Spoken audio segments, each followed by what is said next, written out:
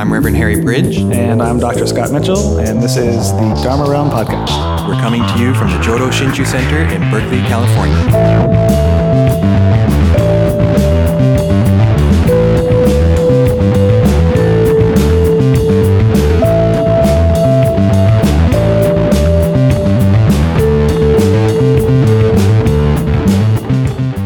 This is the DharmaRealm podcast for June 3rd, 2016, and today we are talking about generations.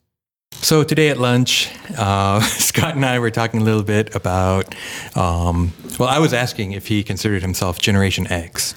Word. Right? Because this is like the wrong thing to say if you're Generation X. Right. I think the actual response would be, meh. No, that's a millennial thing, isn't it? No, Generation Meh X. goes back that far?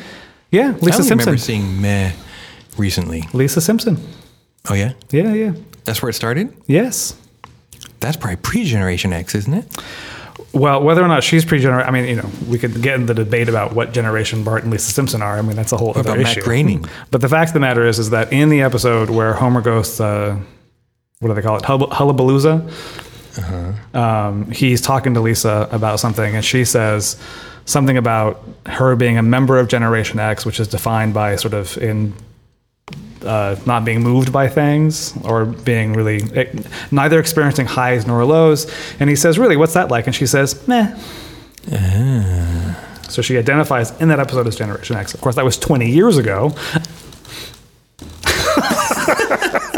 Which points to the ambiguity of these generations. There was a point to that little rant. And the slippage, right? Because when that was coming out, kids who identified with that were already not Generation X, possibly.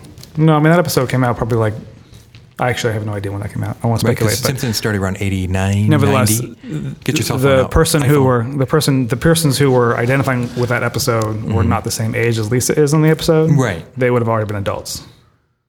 Because that show is geared toward adults, right? So their audience would have been kids who were in their 20s or whatever when that episode came out, which might have been to Generation X. I don't. Right. I clearly should have done more research before we started recording. Well, I didn't know you were going to talk about that. A failure already. We're already 2 minutes in. I think we're pretty much Generation X. Regardless of Lisa Simpson, Harry and I identify Generation X. And this is a very Generation X way maybe of approaching it too. We're making reference to pop culture and television shows. Right. Especially The Simpsons. The defining feature of our generation. Right. If you haven't noticed that already. We don't get out much. But, and so we're, about 3 years apart. And I think I personally very much identify with Generation X. And I think kind of where that conversation led was that I personally feel like I don't feel like many other people of my generation are around me in the temple. Right. And as a minister that I feel very much alone, and I'm realizing that there are other people my age in the temple, but they're very much parents, and they're Dharma school parents, and their kids are kind of elementary school, junior high school. Right. And I've had a bunch of high school kids graduate, and I feel like their parents were definitely older than me. And so just kind of that was part of it, like realizing that identifying in like a certain generation, and that I feel very alone. And yet, as much as we're around the same age, we've also had very different experiences, right? And that my father was born in 1929, which makes him a very old parent for a Generation X kid, and that your grandmother was born in 1929. I think she was. Right? Somewhere around there. Yeah. And actually, a lot of my members, their parents are passing away, and I notice where their parents were born because I asked for birth date. And so that's another thing, too, realizing, whoa, your parent was born 2 years before my dad, but you're 10, 15 years older than me. Right? So I always felt like I was on, not the norm. Yeah, I mean, your parents were much older when they had you. My parents were super young when they had me. So was my grandparents as well. But also just experience, right? I mean, I spent my entire life in California, whereas you spent a lot of time not just in the United States, but also in Europe and Japan, most formatively. Formatively. Formidably. Which speaks to the sort of the complications of generations, because another thing we were talking about before was at lunch was this thing of, you and I can both identify folks who might be the same age as us, but they might not have been born and raised in America, and so their cultural reference are not necessarily the same. Right. And that was a big difference for me, too, leaving the country in 1982 and being gone for 6 years. You missed MacGyver, man. I missed MacGyver. I missed Knight Rider. Although maybe missed is a strong word there. One thing I got was Different Strokes, although I was several years Oh, you got Different back. Strokes. Well, I grew up on that. Like, it was already happening before I left. Yeah. Well, that was formative for most of us. Yeah. That defined who we are as individuals. And, we were talking about how, like, Gilligan's Island. And, like, I remember growing up that Gilligan's Island was on in reruns, and the Brady Bunch, Tom and Jerry. We still had Saturday morning cartoons, so Tom and Jerry, but also all the Warner Brothers stuff. I think they still have Saturday morning cartoons. Not like in the old days. No, they do. They're just different cartoons. But it's not the same. I mean, but it's kind of interesting. I think it's the same, only worse. It's different. I mean, because if you think about it, most Saturday morning cartoons were pretty much a toy delivery platform. No, not the old ones. Not Bugs Bunny. Yeah. What Bugs Bunny toy did you have? You were watching Bugs Bunny Saturday morning? Yeah, but see, that's for my dad. See, that's the thing. Bugs Bunny. I see. You were up super early because I was watching G.I. Joe and the Smurfs, man. Right. Which were extended commercials to go out and buy the toys. You're right. No, see, so that's why I'm weird. So I'm kind of Generation X, but not American Generation X. No, I think it's just that you're weird. Yeah, that's true. This is going somewhere. Yeah, no, totally. I'm learning more and more about myself every minute. This isn't really an episode. This is like a therapy session, right? Right. We're delving deep into our... But it's true. You're right. Because like my memory of Saturday morning cartoons is Bugs Bunny. Because that's what my dad liked. So I think that's what my dad let me watch. Right. And maybe they were on earlier. And I didn't... Oh, you know what else I missed? Transformers. You missed Transformers? I never watched Transformers as a kid. Wow. I don't know why not. Maybe because my dad was like, oh, Warner Brothers is over. Because your dad recognized that literally was. Transformers only existed to sell you toys. Like, there was no... But I did get sold toys, but Star Wars. Well, yeah, of course. We all did. That was the only... Yeah. Like, the only toy tie-in I really got was Star Wars. But I think literally Transformers didn't exist as a thing prior to the toys. I think that it existed as a thing in order to sell toys. Right. I think. And I might think be you're right. Yeah. conspiracy Micronauts was another theory crazy person, but I had Micronauts. pretty sure that American toy manufacturers were like, oh, this robot transforming thing that's big in Japan, we can turn that into a cartoon for American kids and sell them cars that turn into dinosaurs because American kids will buy anything. Isn't that a later generation Transformers? I had one. Really? Yeah. Cool. It was awesome. I didn't. See, you missed out. Yeah. I'm telling you. Well, but the trade-off was I got to live in Japan for 6 years. Whatever. So I can't complain. Like that makes up for not having a transforming robot. I mean, come on. No, I had like Shogun Warriors. You showed me up. You win. I had a die-cast King Ghidorah. See, I also grew up with what was it called? Creature Double Feature. Right. Yeah. Late 70s was when it was in the Boston area. I'm sure early 80s too. So I actually grew up on Godzilla movies too, which was great in English.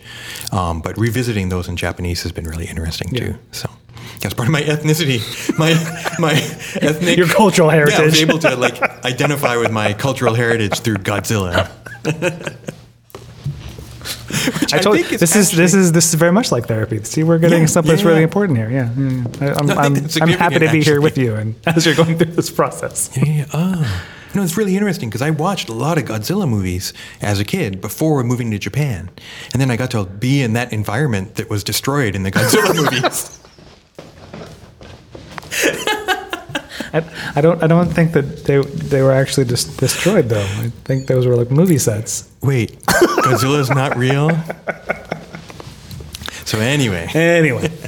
So we talked about, it was a fun lunch, and obviously, and we talked about, I think a little more about our experience, our kind of shared but different experiences as being kind of same generation or similar generation, and yet totally different at the same time. And interesting, because we didn't talk about Godzilla, and I think that's actually interesting because I also remember vividly growing up on Japanese movies and thinking they were hilarious, and like Godzilla and all that whole genre. But a much different experience of that, right? And like not really having a connection to that on that level of like these being, Japanese movies from whatever, right? It was just sort of like, oh, funny monster movie and Mothra and rah, the whole thing. So interesting, even when there is a point of connection, I might have some like different references. Yeah, and different meanings and, so. Yep. And whether they really meant that to me back then. Or if you're not like rereading history or whatever. Well, like revisiting those was really significant because like when I was a kid, I didn't understand Japanese. As an adult, I learned Japanese and can watch those in Japanese and appreciate them. On a different level. Yeah. One of my favorites is Island of the Mushroom People, which freaked me out as a kid. Yeah. Have you ever seen that one? Like as a 10-year-old, that's freaky. It's a crazy movie. And I found it when I went for grad school in Japan. It's called Matango. It's a Japanese name. And that's the name of the mushroom thing, Matango, which is totally different than Island of the Mushroom People. It's, I don't know. And it's actually supposedly like a cultural critique kind of film. Like it has this... Aren't they all? But this one especially because I think, well, in a way, it's kind of Gilligan's Island in a way, in that sense of like these people of different social status on a boat end up stranded on an island. And yet it probably came out before or around the same time as Gilligan's Island, so it was kind of a theme in the 60s. Well, I mean, I'm joking about it, but I'm sort of serious. Like the original Godzilla movie, like the very first one is like this sort of deeply serious, dark, black and white film that is obviously a critique on, modern science and the atomic age and whatnot. It's like heavy-handed and whatnot. But I remember but less so than the later ones. 6 or 8 years ago or whatever, they played it at the Castro in San Francisco, and we went and saw it, and it was like, whoa, this is totally different from my experience of watching these movies on, Saturday morning television. Right. Where it's the more recent, 70s, 80s, whatever, monster movies that are dubbed in English, and that's the sort of thing we make fun of and whatever, and it's like they're campy and goofy. They're more like, I think, late 60s, early 70s. Yeah. Mothra and Smog Monster. Well, I mean, they made whatever, but I mean, they've been making them up until now. Yeah. But a very different sort of experience than that original first one, which was like mid 50s or whatever, and it's this like very serious. Yeah. Now, did you see and creepy and scary? Did you see the original Japanese one or the original American? The original Japanese one. Okay, because the American one has Burr. Aaron Burr. Aaron Burr. Isn't that his name, Burr? Who played? No, Aaron Burr is the guy who shot Angela Hamilton. Right. He was Raymond Burr. Raymond Burr. They edited him in. I get those guys confused. Yeah. What character did he play? I don't know. Oh, come on, the lawyer. The lawyer, or he's a lawyer, I think, and so they put him into the original when they put it out in the beginning. So they interspersed all these English language sections. Right. No. When I saw the Castro, it was like the original uncut Japanese version. Okay, which is amazing. Yeah. Oh yeah. I highly recommend it. Totally. Godzilla versus King Kong, not so much. So I think we're done. Okay. It's been a good episode. Yep. Next episode, we'll talk about... No. Oh, no, wait. But thinking about our generation, and I mentioned, that I feel very much alone generationally. And part of it is cultural, that like the people who are my age grew up in the Bay Area, I have a feeling, most of them, that I encounter. And so had within your community. Yeah, within the temple. And that they had fairly different experiences than I had. And my experience is different in the sense that I got to be in Japan. And so I had also an international school experience, which is a shared experience for many, actually, that people can be the same generation, but if you're out of the country, you don't get the same experiences, right, that people that lived here had. So at the temple, that ethnic experience, too, of being, I don't know, being Japanese American, born in the 70s. It seems as an outsider to the, Let me rephrase that. I feel as though I'm sort of an outsider to the BCA because I didn't grow up as a Buddhist, so I'm coming to it from the outside. But nevertheless, it seems as though when you start thinking about the BCA, generation really matters. Oh, yeah. Oh, that's a good point. Yeah, right? yeah. Like, the history of the BCA is tied up with Issei, Nisei, Sansei. It's like it's part of the stories that are told about the community, so it becomes an issue, right? It's like it's sort of foregrounded. Like, what generation are you a part of? And I think that generation of Issei, Nisei, Sansei makes a lot of sense, but it starts to get a little bit fuzzy toward the end of the Sansei, right? Much in the same way that generations, I think, in general, get fuzzy, which is the thing that one of the things we were talking about at lunch, right? Is it's like, well, what is Generation X? What are the sort of cutoffs for it? When I first became aware of Generation X as a thing, I felt as though one of the characteristics was that the Generation X were kids who were born to parents of the baby boom generation, right. within a particular span of years, right? And I'm sort of the tail end of that span. At the same time, if that's true, then it doesn't really explain you, right? Because your parents were not baby boom generation parents, but you're within that same time span. So it already starts to get a little like, well, what do we mean by that? And if you look at the way people do how sociologists and whatnot look at generations, there's a whole body of literature. There's a rabbit hole on Wikipedia. Have fun. But then I think it gets even fuzzier with Generation Y and the millennial generations of what generations are we talking about? Where do these cutoffs begin and end? A lot of it has to do with cultural connections. My wife is a few years younger than me, and I think that she might, in some ways, very much identify with Generation X, but she also has a lot of cultural reference in her life, which I'm just clueless of, because apparently I'm an old man. You're not no disagreement for me. And you're older than I am. Right. Old man. That's the sad thing. So there's this weird mixture of like connection to a particular time frame, but also cultural reference, which complicate things, right? So it's not as easy. And yet, so when you look at the BCA, like generations really, really matter. And in the first, second, and to a large extent, third generation, those experiences easily track to ethnic and racial experiences based on immigration experiences, based on internment, based on racist U.S. immigration laws and everything else. And so there's a sort of shared generational / ethnic experience. And I don't really know what happens after that with the fourth generation, fifth generation. Right. And then the community also becomes less, it's still in some ways defined by the Japanese American experience, but it's less defined that way. So now there's people who are not Japanese American who are part of the community, who might be the same age as a third generation or fourth generation Japanese American, but a very different cultural experience. Right. So it gets complicated. Right. Yeah, I was thinking, I hate to backtrack, but just that for me, I think rock and roll was one of the cutoff points, generational cutoff points. So people that liked rock and roll and people that were pre-rock and roll. And my dad was pre-rock and roll. But right now, I'm 45 and I can hang out with someone in their 70s and they're post-rock and roll. They're like, they went to the Fillmore. They grew up hanging out at the Fillmore and at these clubs, and it's like, you're way older than me, but I totally identify with you but I'm also kind of backwards looking in many ways. Growing up, I always preferred music from the 60s and 70s. And I grew up so that I was 12 in 82, right? And so like as coming into pop music, I listened for like a few months and I was like, this music sucks. Like I just really didn't like the pop music of the 80s. And it was like, come on, Eileen, and you had to hang on to it, man. You got to ride it out. I can appreciate parts of it now, but just like even now, I don't like the way the production sounds. It was a massive cultural shift too in the 80s. Yeah. Early 80s was a huge and being able to record cheaper. So like music changed radically, and I think it took a really long time to equalize, if it ever did.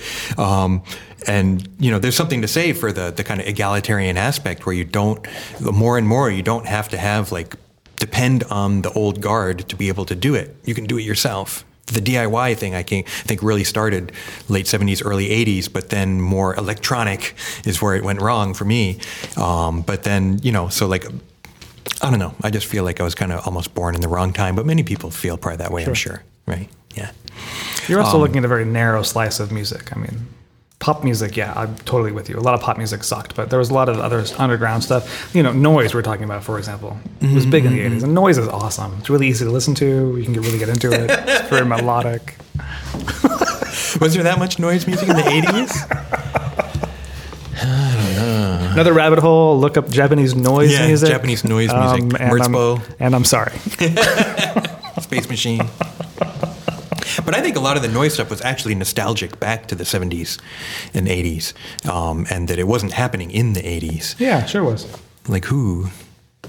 You just told me. Merzbow was like a little bit later. I think that stuff was kind of, I don't know. Anyway. Well, what else was good in the 80s? I appreciated stuff that came out late 80s, like Fish was definitely late 80s, and that kind of thing. But like even the like the 70s bands that were creative were kind of like on the decline through the 80s, and then the new stuff was being created under these like less stringent conditions, so it wasn't as good. It seems like Flock of Seagulls. I mean, I've bought that album. So again, like that's a very narrow band of like. Yeah. There was a lot of very, very popular music that was coming out in the 80s. That gets all the airplay, but that's just like a slice of pop music, right? So if you look at underground, you know, the punk scene continued on into the 80s. Right. Oh, Red Hot Chili Peppers, they were good. They became pop later. They became, definitely. And definitely in the mid 80s when they first started out, they were really the early kind of. They were really like interesting in terms of what they were doing. She wouldn't give me a Pepsi. All I wanted was that's Suicidal Tendencies. That's right. That's 80s. That's 80s. Early mid 80s, right? Yeah. So I'm just saying, there's a lot of different music out there, and lots of little gems, right? That would have been interesting. That you know, to dismiss an entire decade of artistic production, I think is just early 80s. Okay, it's just wrong. Late 80s, we're bad. Mid 80s, just a morass.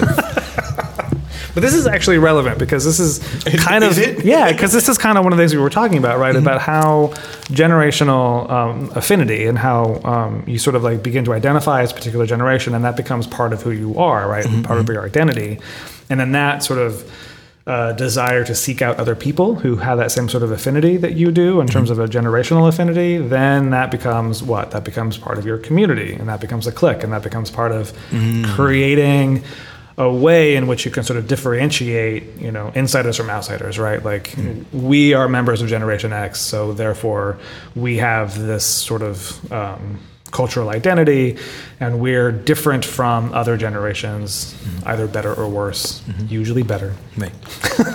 Those people younger than us, they don't know record players. Right. Share this. They don't know what this is. Right. They don't know what they're talking about. Right. You know, kids today, get off my lawn. Get off my lawn. Stuff, yeah. And that happened. And you know, and the old generation's doing the same thing to us, right? Where they have the same sort of derision or condescension toward us that we then in turn inflict on younger generations. But you know, we're right. It's the important thing. That's what I'm saying.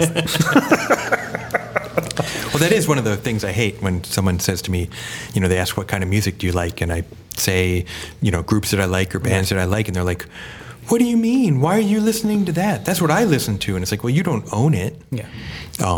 You know, that to me, that's a golden age, and I'm going to look back to that instead of being stuck with what comes out when I'm around, you know, but that's also cultural in a way, that you couldn't do that 100 years ago because it's only your memory of it. You didn't have recordings. Like technology drives it in a way too, of like having the ability to record what happened before and listen to it again, and be able to watch old TV shows or listen to old music. And that is also maybe a fudging of boundaries too. That many people of a certain generation will listen to what's current or just only exist in what's current, and yet we have the opportunity to dig into what came before and to learn. But that's always been the case with like art or whatever. That, you know, you're not stuck with only looking at the current artwork. You go to a museum, you see the classics, the art, the masters, right? And we have that ability to look backwards. As long as we can agree that kids today. Well, yeah, I have no disagreement there. Get off my lawn. That's the important thing. That's the big takeaway from today's episode. But as far as BCA goes, and we mentioned earlier about the importance of generations, and that I think a lot of the history of BCA has been a kind of these structures based on generations. like groups that form specifically around generations. Right. Like and the early ones were just the Association. original ones, Right. but then their children, it's like, what do we do with them once they become adults? Right. They need their own group. Yeah. Or they feel like we need our own group because our parents won't let go. Yeah. And they won't let us do what we want to do, so we'll have ABBA, Adult Buddhist Association. I really thought you were going to go for the band there. I was like, ABBA? We're on ABBA now? Just one B. And then YABA, Young Adult Buddhist Association. Yeah. And you end up with YABA members in their 30s, 40s, 50s. They're not young adults, but they can't join ABBA because that group is aging up. So YABA then ages up, right? I mean, that's the sad thing, is that the generations in BCA, that's one of the difficulties we've had, I think, is that generations get so solidified that the fluidity kind of disappeared between the different groups, and it became more of a struggle to become leadership of the temple because the older generation wouldn't let go. And I think it's less the case now, but I think for decades that was happening, right? That temple leadership, the current group wouldn't let go, and they got older and older and older, and they're like, okay, you guys need to take it over. And like, well, what do? We haven't done it for the past 30, 40 years. We're like in our 50s now, and we don't know what to do because you never let us do it. So I think that generational conflict between the generations has been like a driving dynamic of the BCA. Yeah. Yeah. It'd be interesting to look at that in comparison to other groups. Right. Other ethnic religious groups, but other groups as well. Yeah. Because I wonder like how much of that is just sort of, and part of it is just sort of, I don't want to use the word, sort of the natural human tendency, but I do feel as though as a social species, we sort of tend to like create groups, and then we institutionalize those groups, and then, and territories, another aspect. And territories, territory. And God forbid we let go of that, and and trying to perpetuate a religious institution, you sort of have to. You can't be too attached to that. You can't be because then I think it's done, right? Then you can't move forward because then then the same people are in charge forever, and that's not necessarily a bad thing, depending on how much you're willing to share responsibility. I mean, I think when you just cling on to it and can't let go and don't share, then you're not teaching. I think that's something that didn't happen in BCA. That's an interesting question. A lot of times, it's nothing. They weren't teaching. And I've seen that in the BWA, Buddhist Women's Association, Fujinkai kind of thing, where a group of people is responsible for sushi rolling. And sushi seems to be one of the main things. And there are these kind of waves when people say, you got to teach the younger generation. Oh, okay. You're doing it wrong. You're rolling it too tight. They don't know how to teach. They don't know how to share their knowledge. And I think it might be an Asian thing or a Japanese thing of do it right. And you don't get a chance to ask. Just do it right. And we're going to criticize you. Come on, put up with it and do it right. It's a very like Asian style of education. And maybe that was another thing too, of this kind of ethnic. Yeah. So I wonder, because you started off a long time ago now, this episode, you said something about feeling. I was going to say a long time ago, like 3 years ago. This episode is going on forever. I can't believe we're still talking. A while ago, you said something about feeling like you're alone, I think is the word you used. Like there's not a lot of people in your generation. So I'm wondering if there's some of these generational conflicts that make it difficult for younger people to find an entree into the community. Maybe so, yeah. That would explain. So that would be the question. And I don't know. That's just a question. But maybe that's a key, like this understanding how to pass on your knowledge. And if you're talking about hard. if you're talking about younger generations who might not be accustomed to a particular teaching style, or might not be,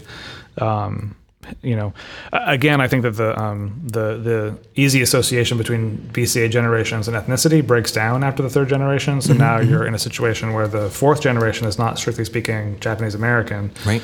It's much more diverse.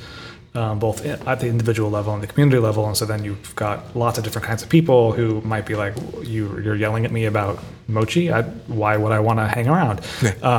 And then it should be no surprise. Then there'd be less people. But I wonder then about the fifth generation, and this is where I get fuzzy about generational things, because it's like I have a daughter who's 4.5, and you were saying that you have some people who are basically our age who have kids who are like in junior high and high school. It's like I also feel like I waited a while to have kids, and so I think you were the age almost the age of my dad when he had me, but that's normal now. Yeah, and right, it wasn't exactly. normal Right, back so then. it's like my generation is my kids have skipped over a couple generations, right? So it's like the younger people who are even teenagers still or whatever, like, are they going to have a completely different experience with the BCA and find a different way in? Like, this is just interesting questions. Like, I don't think the quick association we make with generations doesn't necessarily make sense anymore. I think things are much more complicated.